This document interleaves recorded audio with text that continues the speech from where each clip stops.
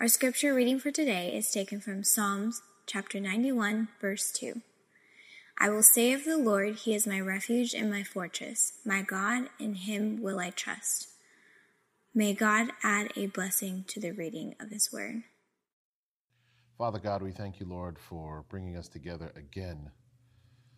Lord, as we study your word and reflect on current events, I ask once again, Lord, that you just make me a nail upon the wall, a rusty, sorry nail, Lord. But upon that nail, Lord, I ask that you hang a portrait of Jesus Christ. These are dark and difficult times, Father, and we need to hear a word from you. This is our prayer in Jesus' precious and holy name. Amen. There's a lot that's been going on, so we're going to do kind of an update right now of Pandemic at the Door. This would technically be the fifth installment, even though we'll probably have to call it part 4, and just talk a bit about what's going on and reflect from the scripture as to what God promises us. And so let's start with the promises. In Psalms 91, David writes, and this is one of the most popular verses in chapters of the Bible going around on the internet for Christians who are going through this pandemic. It says, "He that dwelleth in the secret place of the Most High shall abide under the shadow of the Almighty. I will say of the Lord, He is my refuge and my fortress, my God, in Him will I trust. Surely He shall deliver thee from the snare of the fowler and from the noisome pestilence." I think that's why people like this, because David here, unlike many other Psalms, is not simply speaking about enemies. He's not simply speaking about being under attack or chased. He's not like in Psalm 51 reflecting on his own failures. Here, David is speaking to the fact that the world is unpredictable and life is unpredictable.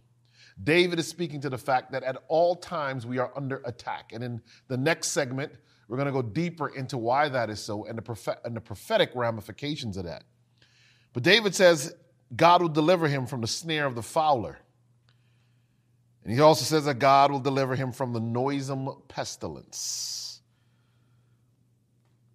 And right now, that is what many of us are looking for, deliverance from pestilence. Verse 4, "He shall cover thee with his feathers, and under his wings shalt thou trust. His truth shall be thy shield and buckler." The scripture says, like a bird puts its wings over its chicks, as it protects its young, God will put his wings over us. We will be protected under his feather. And then the Bible says, "His truth shall be thy shield and buckler." It is the truth, the word of God, that actually will protect us. Knowing what is coming upon the earth, the prophecies, and what is about to unfold is protection. Because if you're not protected, if you don't understand what's coming on the earth, fear is the natural ramification. It is what will happen. And so in verse 5, David says, "Thou shalt not be afraid for the terror by night, nor for the arrow that flieth by day." Then he says in verse 6, "Nor for the pestilence that walks in darkness, nor for the destruction that wastes at noonday." Then he says something I love. He says, "1,000 shall fall at thy side, and 10,000 at thy right hand, but it shall not come nigh thee." This is the prayer we all have. This week has been a tough week for the coronavirus pandemic. I think one of the things that's interesting is that there are many who are still saying that this is a made-up disease, that it doesn't really exist. I would agree with the argument that maybe there's been some media hype, but the truth is this is a real disease. People are really dying. In Connecticut, where I live and practice medicine, this week, coronavirus took its youngest victim, I believe, known on earth. A 6-week-old baby died from what we believe are complications of this virus, the youngest to date.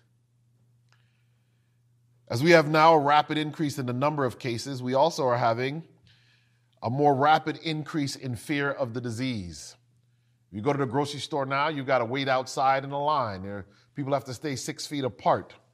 People are afraid to come near other people. So it's changed. Where first they were having trouble with social distancing, it seems now folk are running from each other almost. In the medical community, we are also facing shortages of personal protective equipment. You keep hearing about PPE. I still find it amazing that a country like America is running through its strategic cachet of personal protective equipment, and America is running out of things it needs to protect those working on the front lines. This pandemic is not going away, and I believe that psychologically people are going to be affected by this for a very long time. In 3 months or 4 months or 5 months, will people still pour into churches to sit close to people? Will they go into movie theaters and sit next to people they don't know, worried about the next pandemic? I believe that psychologically, the world is going to be scarred by what has happened.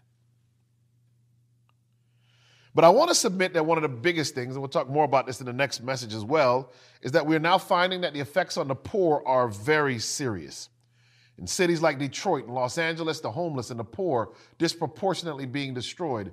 High-risk groups, African Americans who already had significant health disparities when hit by the coronavirus. Many of these comorbidities are actually increasing the chance that this virus will be serious in those individuals. In India, we're watching immigrants who come into those countries like India and other parts of the world as the place shuts down and there's no more money. They are starting to walk back home in large numbers. We're seeing probably just as crazy as anything else, we're beginning to see that money from overseas to countries like the Philippines and Haiti and Jamaica and other parts of the world dry up, where expats usually send money back home to help to drive those economies. The impacts of this is deep. I was reading one article on the impacts of the coronavirus on India, and they were speaking to the fact that in some of the poorer parts, the virus would just rip through, and there would be almost nothing anyone could do to stop it or slow it down. All of this while America has set up a $2 trillion bailout.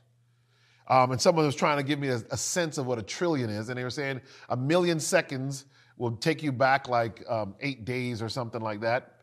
1 billion seconds will take you back like 30-something years. But 1 trillion seconds would take you back like 30-something thousand years. And here we are about to release $2 trillion to try and save our economy. I've said it before and I'll say it again. If you can't go to the store because you're under quarantine and you get a check, I'm not sure what it's going to do for the economy because you can't spend the check. But that's where we are. Where the United States, the government has become bigger and everyone is looking to the government for salvation. Things are changing drastically. Even law enforcement and the medical community is not safe. The studies show that if you're in the healthcare field, in some of the countries that have already been hit, that the risk of getting a serious infection and dying from it is higher. And that's probably because of something we call viral load, meaning that you're constantly exposed to this virus all day at work. And so the amount of virus in your blood goes up and more quickly overwhelms the immune system. But it's not just first responders in ambulances or physicians and nurses in hospitals. It also, unfortunately, is law enforcement. In the Detroit Police Department, there have been multiple deaths of high-ranking officials from the coronavirus, and other NYPD, I think, came out and said they have 1,400 officers who have been infected. In some cities, basically, people are saying unless someone commits murder, the police aren't coming because there aren't enough police really willing to work. And even those that are working are afraid to engage the public because they're afraid to contract this virus. Is there any hope for us as this thing continues to go on? Well, fortunately, we do have a vaccine being tried out. It will take a time. It can't come to market, I don't think, before 12 months. I think the other thing that is interesting, and you look at it, is there are some treatments in Colorado. There's a company that might be able to do an antibody-based treatment that would actually effectively be a cure that has been turned over to the Army scientists in the military to test here in the United States. And we are still testing things like Plaquenil and Zithromax, and the Japanese even have a flu medicine that might be able to help. And so we're fighting it. We're spacing, we're staying home, we're doing all of these things. But this pestilence, this noisome pestilence, as David describes pestilence in Psalm 91, this noisome pestilence is ubiquitous. It has circled the globe and is now in places where you would think it would have had a hard time reaching. Mankind doesn't even know how to respond to this. Governments are afraid. Economies are collapsing. And I believe that powers, we'll talk about in the next section, powers are being mobilized together in order to use this to promote and to forward their agenda.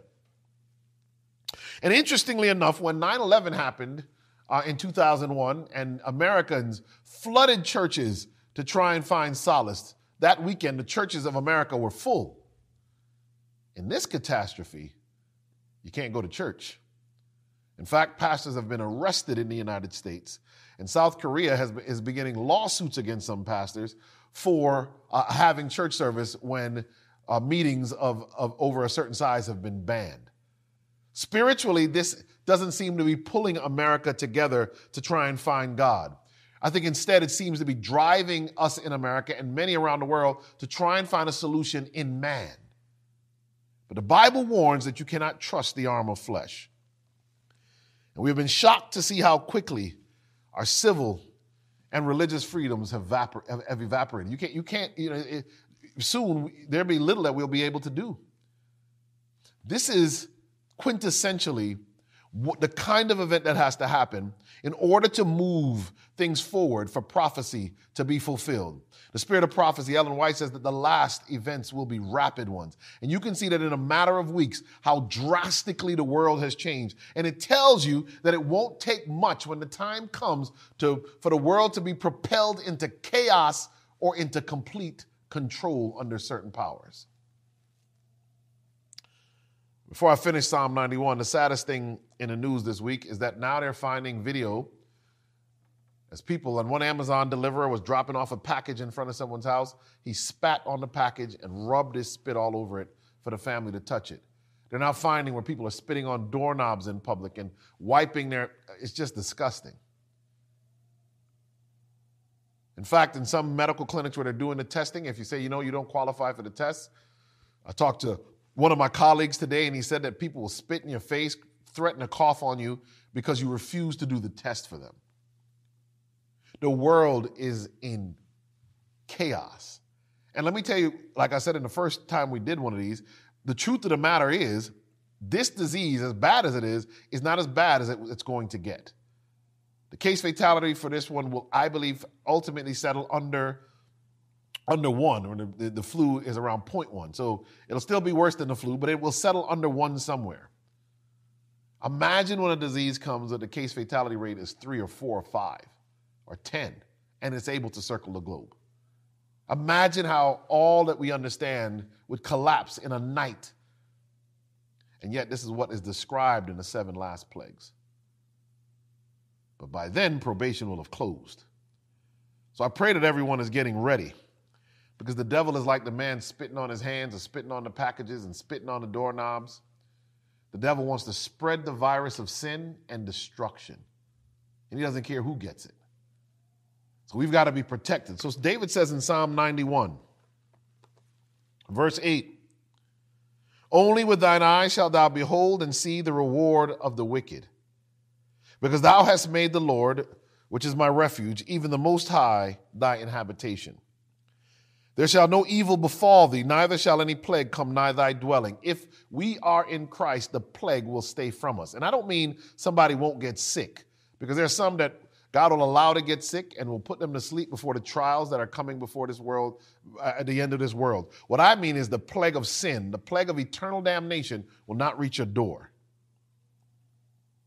"For he shall give his angels charge over thee," David says, "to keep thee in all thy ways. They shall bear thee up in their hands, lest thou dash thy foot against a stone. Thou shalt tread upon the lion and the adder. The young lion and the dragon shalt thou trample underfoot. Because he hath set his love upon me, therefore will I deliver him. I will set him on high, because he hath known my name. He shall call upon me, and I will answer him. I will be with him in trouble. I will deliver him and honor him. With long life will I satisfy him and show him my salvation." At the end of the psalm, God begins to speak back to David. David says that God is going to give his angels charge over his people.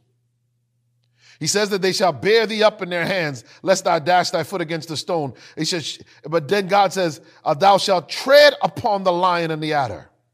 He says that we will step on the dragon, trample him underfoot. So I believe there's some allegory there, that it's not just that you'll step on a lizard or a snake. I believe that the dragon means that the day will come when those of us who are in God, in Christ, when the earth is made new and the wicked are like ashes under our feet, Satan himself would have been burned among those ashes, and we will trample upon the dragon.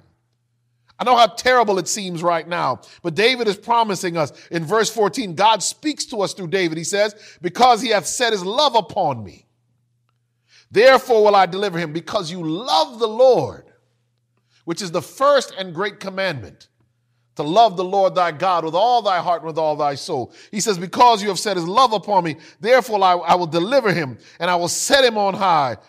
Why will God set you on high when the whole world has gone low in this pandemic? Because he hath known my name. Let me tell you something. For those of us stuck at home, social distancing, working from home, out of work, as bleak as it gets, your children are running around the house, probably running up your nerves. Tough as it seems, everybody's out of school. There's a lack of what is coming next.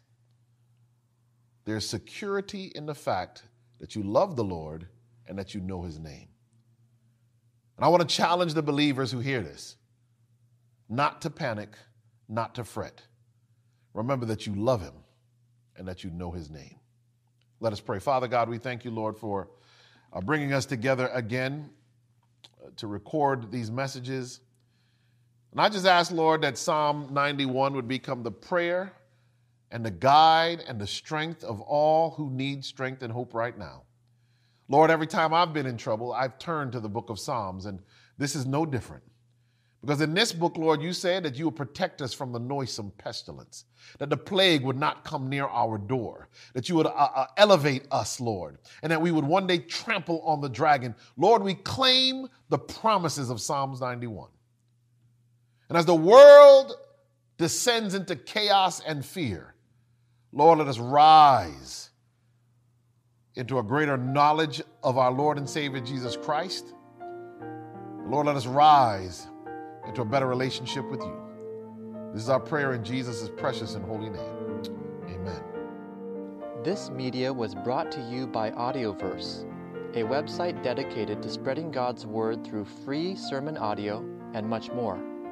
If you would like to know more about Audioverse, or if you would like to listen to more sermons, please visit www.audioverse.org.